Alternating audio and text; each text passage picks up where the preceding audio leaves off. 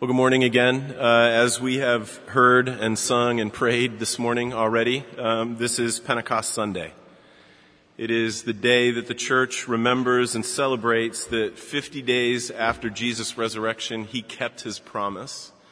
He kept his promise to send the Spirit to us, to his church. And so we're going to look at Luke's account of the day that happened in Acts 2. So I'm going to read Acts 2. Verses 1 through 13 for us, and you can follow along in the order of worship where it's printed, or in a Bible, or you can just listen as I read from Acts 2. When the day of Pentecost arrived, they were all together in one place. And suddenly there came from heaven a sound like a mighty rushing wind, and it filled the entire house where they were sitting. And divided tongues as a fire appeared to them and rested on each one of them, and they were all filled with the Holy Spirit and began to speak in other tongues as the Spirit gave them utterance. Now there were dwelling in Jerusalem Jews, devout men from every nation under heaven. And at this sound the multitude came together, and they were bewildered because each one was hearing them speak in his own language. And they were amazed and astonished, saying, "Are not all of these who are speaking Galileans? And how is it that we hear, each of us in his own native language? Parthians and Medes and Elamites and residents of Mesopotamia, Judea and Cappadocia, Pontus and Asia, Phrygia and Pamphylia, Egypt and the parts of Libya belonging to Cyrene, and visitors from Rome, both Jews and proselytes, Cretans and Arabians. We hear them telling in our own tongues the mighty works of God." And all were amazed and perplexed, saying to one another, "What does this mean?" But others mocking said, "They are filled with new wine." This is God's word, and it's given for our good. Let me pray for us. Father, I ask that you would be happy to use this word that we have read and heard together by the power of your Holy Spirit, that you'd be happy to use this word to speak to us again, to take us by the hand and to lead us again to Jesus, that you would show us his grace and that as a people you would change us by it. And we pray this in the name of Father, Son, and Holy Spirit. Amen. Well, sometime in the early 2000s, I don't remember exactly when it was, I rented a copy of Jim Jarmusch's film Ghost Dog, The Way of the Samurai. Maybe some of you have seen it. Forrest Whitaker is in that movie, and he plays a mob hitman, but it's a mob hitman with a bit of a twist. He follows the ancient code of the samurai while he is carrying out his contract, so he's a noble hitman or something like that. And I know that the premise sounds a lot like a bunch of crime movies that have been made, but this one was made by Jim Jarmusch, and I expected something different. Right? If you've ever seen any of his films, you know that they can be really minimalist and a little bit strange, always a little bit strange. They don't often follow a straight chronological timeline. So I didn't know exactly what to expect when I popped this movie in. And for the first 20 minutes or so of the movie, I was completely hypnotized. What I experienced when I was watching that were only the images and only the music. Right? There wasn't any ambient sound. There was absolutely no dialogue. Scene after scene after scene kept going by. And I just kept thinking to myself how amazing it was that no one was saying anything. I mean, even when the characters' mouths were moving, you couldn't hear anything.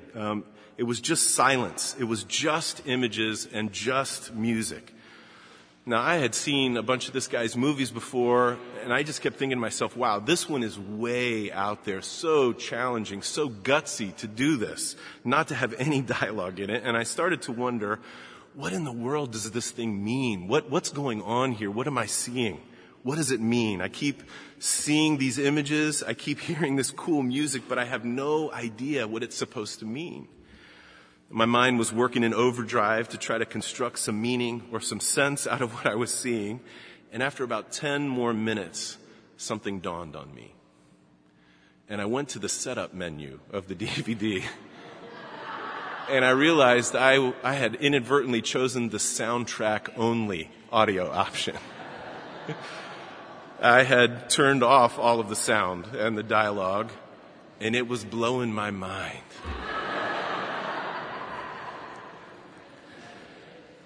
Now, to this day, I don't remember a whole lot about that movie, which I did go back and watch as it was intended to be seen.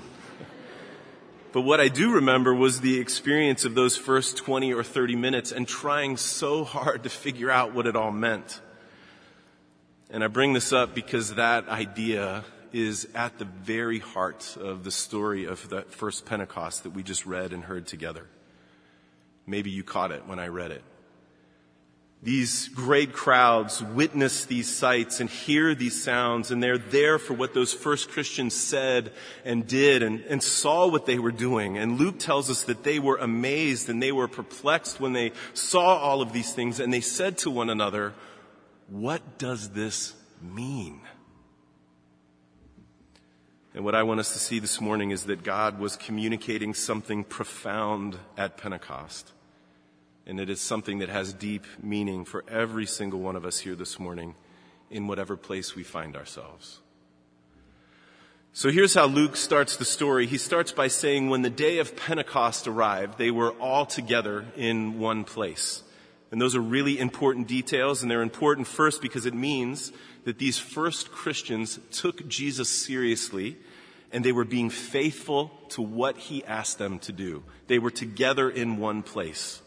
Now, we looked at Acts 1 together last week, and if you were here, you might remember, at least in the reading of Acts 1, that before Jesus ascended, he told his followers that they had one job. They had one job for the time being, and that job was to hang out in Jerusalem and wait. Their job was to wait. He didn't tell them how long they were going to need to wait. He just told them to wait, and that is what they have been doing for the last 10 days. They're just waiting. Now, I don't know how that sounds to you, but I have to say that doesn't sound like the most thrilling of a plan. To be honest, it doesn't sound like even the most useful of a thing to do, to just kind of sit and wait and pray and be quiet, right? Stop running around, stop doing, and just be and be quiet and wait and pray. And I think the reason that it doesn't sound like the most thrilling thing to me or the most useful thing to me, and to whatever extent that's how it sounds to you, I think that the reason is because we are surrounded by that mostly unspoken rhythm of our culture that says that people who matter are people who run around and do a bunch of really important things. We like to think that about ourselves, and maybe even more tellingly, we really want other people to think that about us. And so maybe this is one of the things that Pentecost means for people like us. It begins as good news for tired people. I don't know why Jesus asked them to wait.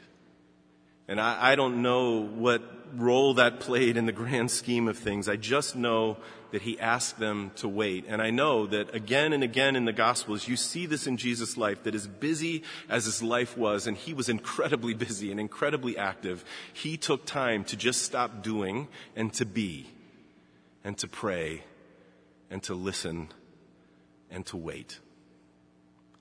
And if that was essential for Jesus to live the life that he lived, we can be certain that it is essential for people like us too. And if that sounds, if stopping and just being and listening and waiting and praying, if that sounds like a kind of exotic or foreign thing to do, if it's been a long time since you've ever done anything like that, then it would probably be good to hear Jesus' word, wait. So that's what they were doing. There were, Luke tells us, about 120 of them, and they were all gathered together in one place, just cooling their jets and waiting and praying. And then the day of Pentecost rolls around, and their waiting is about to end in spectacular fashion. Now, Pentecost was one of the big 3 annual agricultural festivals for God's people. Pilgrims from all over would stream into Jerusalem to offer the first fruits of their grain harvest to God in the temple. And they did this as a way of first expressing gratitude to God for his faithfulness up to that point, for giving them the first fruits. And it was also as a way that they humbly prayed that God would continue in his faithfulness and blessing as the rest of the harvest came in. So that's what they were there for. All of those pilgrims were there in Jerusalem for. That's the day. And Luke tells us this is what happened. Suddenly there came from heaven a sound like a mighty rushing wind. And it filled the entire house where they were sitting, and divided tongues as of fire appeared to them and rested on each one of them. I don't know if this is what they expected. I don't know if this is what they thought they were waiting for, but this is what they got. And it would have been incredibly strange and unsettling and exciting to experience. And I don't know if you noticed it as I read it, but Luke doesn't even really have the exact words to be able to describe what happened. He resorts to analogy. It wasn't a mighty wind. He says it was like a mighty rushing wind. It wasn't exactly fire that rested on them. Whatever they saw was as of fire. Something miraculous, something completely otherworldly, something outside of their experiences happening to them. And they could have never manufactured it on their own. God was doing this. And they knew it was God doing this. One of the reasons that they knew was because it's not like this was without precedent. A lot of times in Scripture, when God would appear to his people, it would be in ways like this. He comes to Moses in a burning bush. He leads his people with a pillar of fire and cloud. Isaiah has this vision of God that is all smoke and fire and quaking. 3 of those people in that room had already experienced something like this when they went up on top of the mountain with Jesus and saw him transfigured, saw who he really was. Peter is there, and he freaks out when it happens. And that's not unusual. That's often what would happen in these moments. People would find it terrifying and unbearable. But there is a big difference with what happened that morning that breaks with the precedent, and it is really important for us to consider. And that is that they are not terrified, and they are not overcome, and they do not find it unbearable. In fact, they are filled with this incredible joy, and they are filled with incredible power. Later on, Luke will describe this group of people as people that are filled with awe, people that have glad and generous hearts. And I think there's lots of reasons for this, but the one that I want us to think about this morning is tied to what Jesus said to his disciples on the night that he was betrayed. He said, "Look, I'm going away, and you're going to have to let me go, but it will be okay." As bad as it sounds, this is actually going to be good for you. And Jesus says it like this: I will not leave you as orphans. I won't leave you as orphans. And this becomes in Scripture, in the New Testament, one of the most important ways that Scripture writers talk about the work of the Spirit. Paul does this in Romans 8. The Apostle Paul says that the Spirit bears witness to our spirit that we are children of God. That we have the spirit of adoption by whom we cry, Abba, Father. And that's at least one of the reasons these women and men and children are not terrified that morning, because they were experiencing for the first time in their lives the love of God the Father in a way that they had never, ever experienced it before. And church, that's one of the things that the Spirit does for everyone who is a Christian. He pours the love of God into our hearts, and he convinces us that we really are God's children, loved to the end no matter what. I often think of this in personal terms, right? My girls know that I'm their father. It is this undisputable legal fact, and they can look at the birth certificate, and my name is listed on the birth certificate as father. And that's one thing. But when I grab them and I hold them close, I tell them that I love them and that I want the best for them and that I'm for them no matter what, then they know that I'm a father, their father, in a way that a piece of paper could never let them know it, because they experience me as a father. And church, let me tell you, this is exactly what those people are experiencing that morning of the first Pentecost. They are experiencing the love of God the Father for them.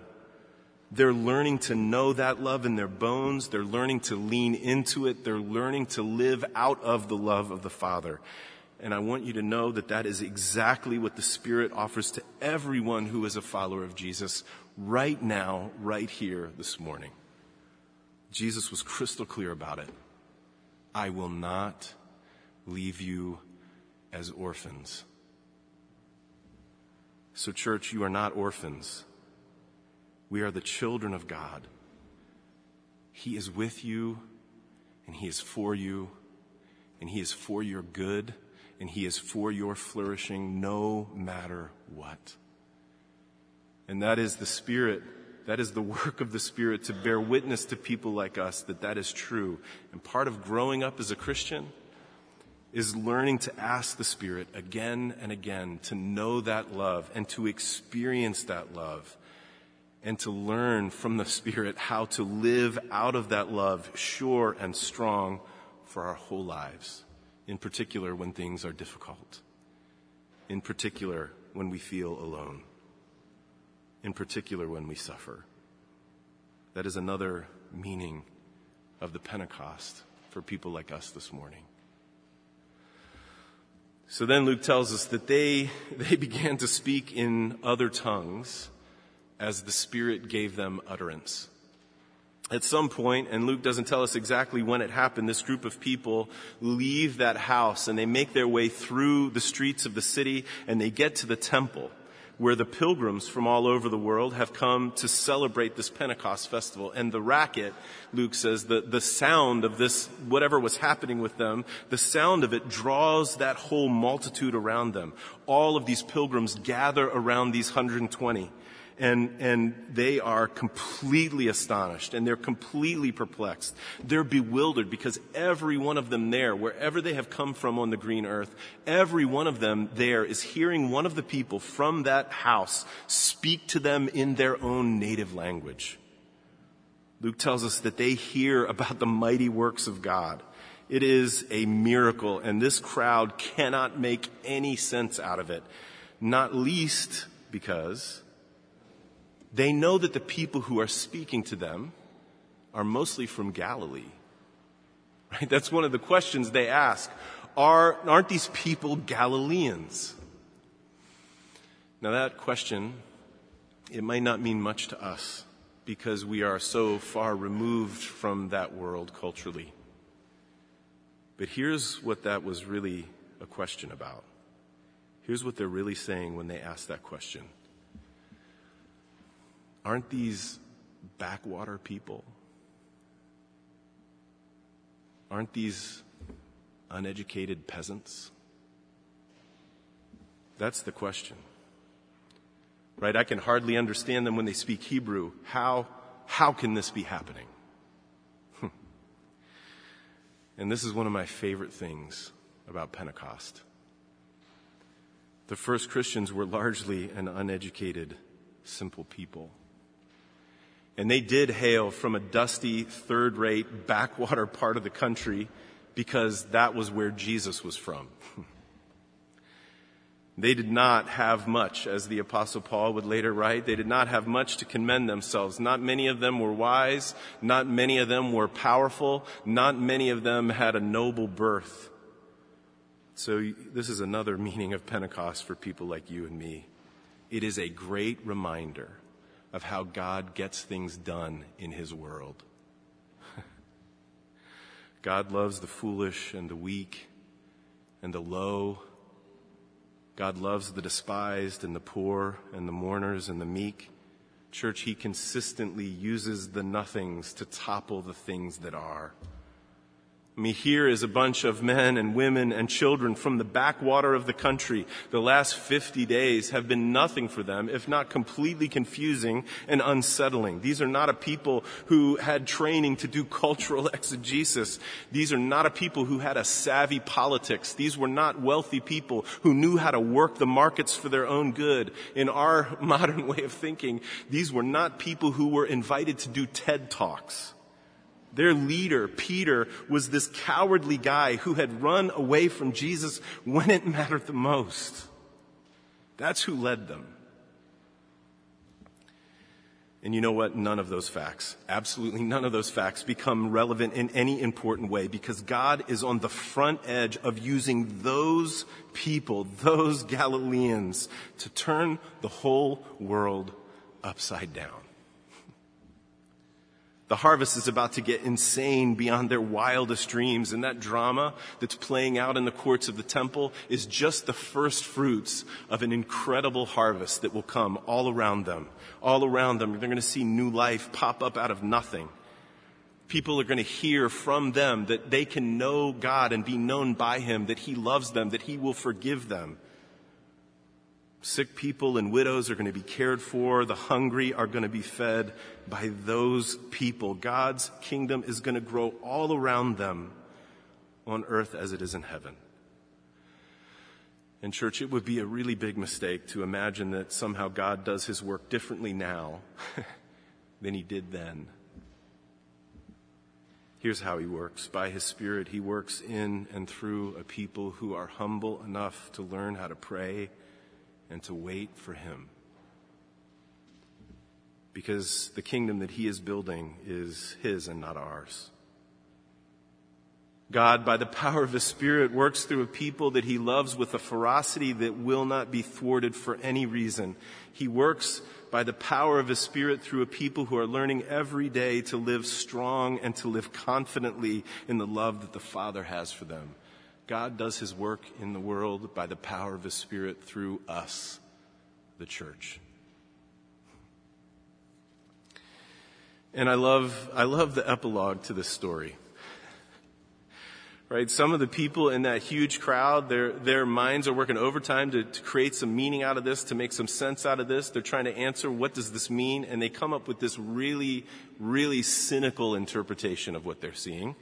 And that is that the first Christians must be drunk. Now, I have no idea how that would explain what it was that they were seeing, but it is interesting to consider, right?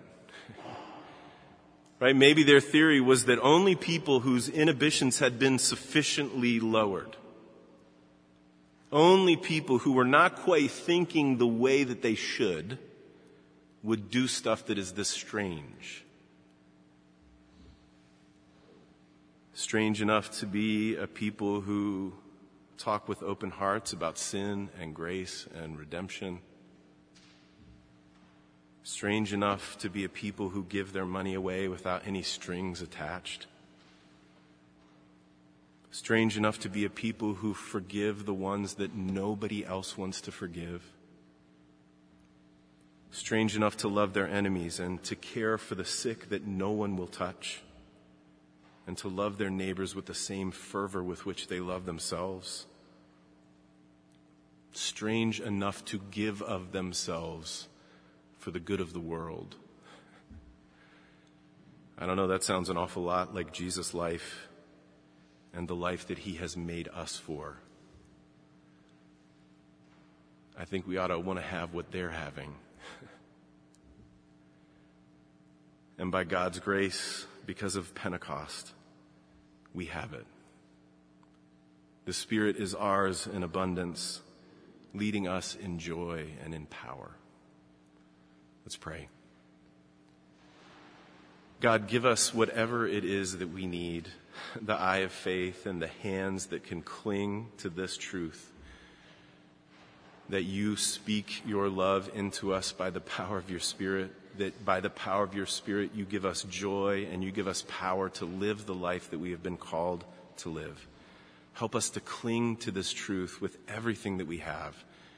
Help us to do it for our own good and as individuals and our own good as a church, and through us, Father, help us to cling to it for the good of this broken world around us. And we pray it in Christ's name. Amen. Let's stand.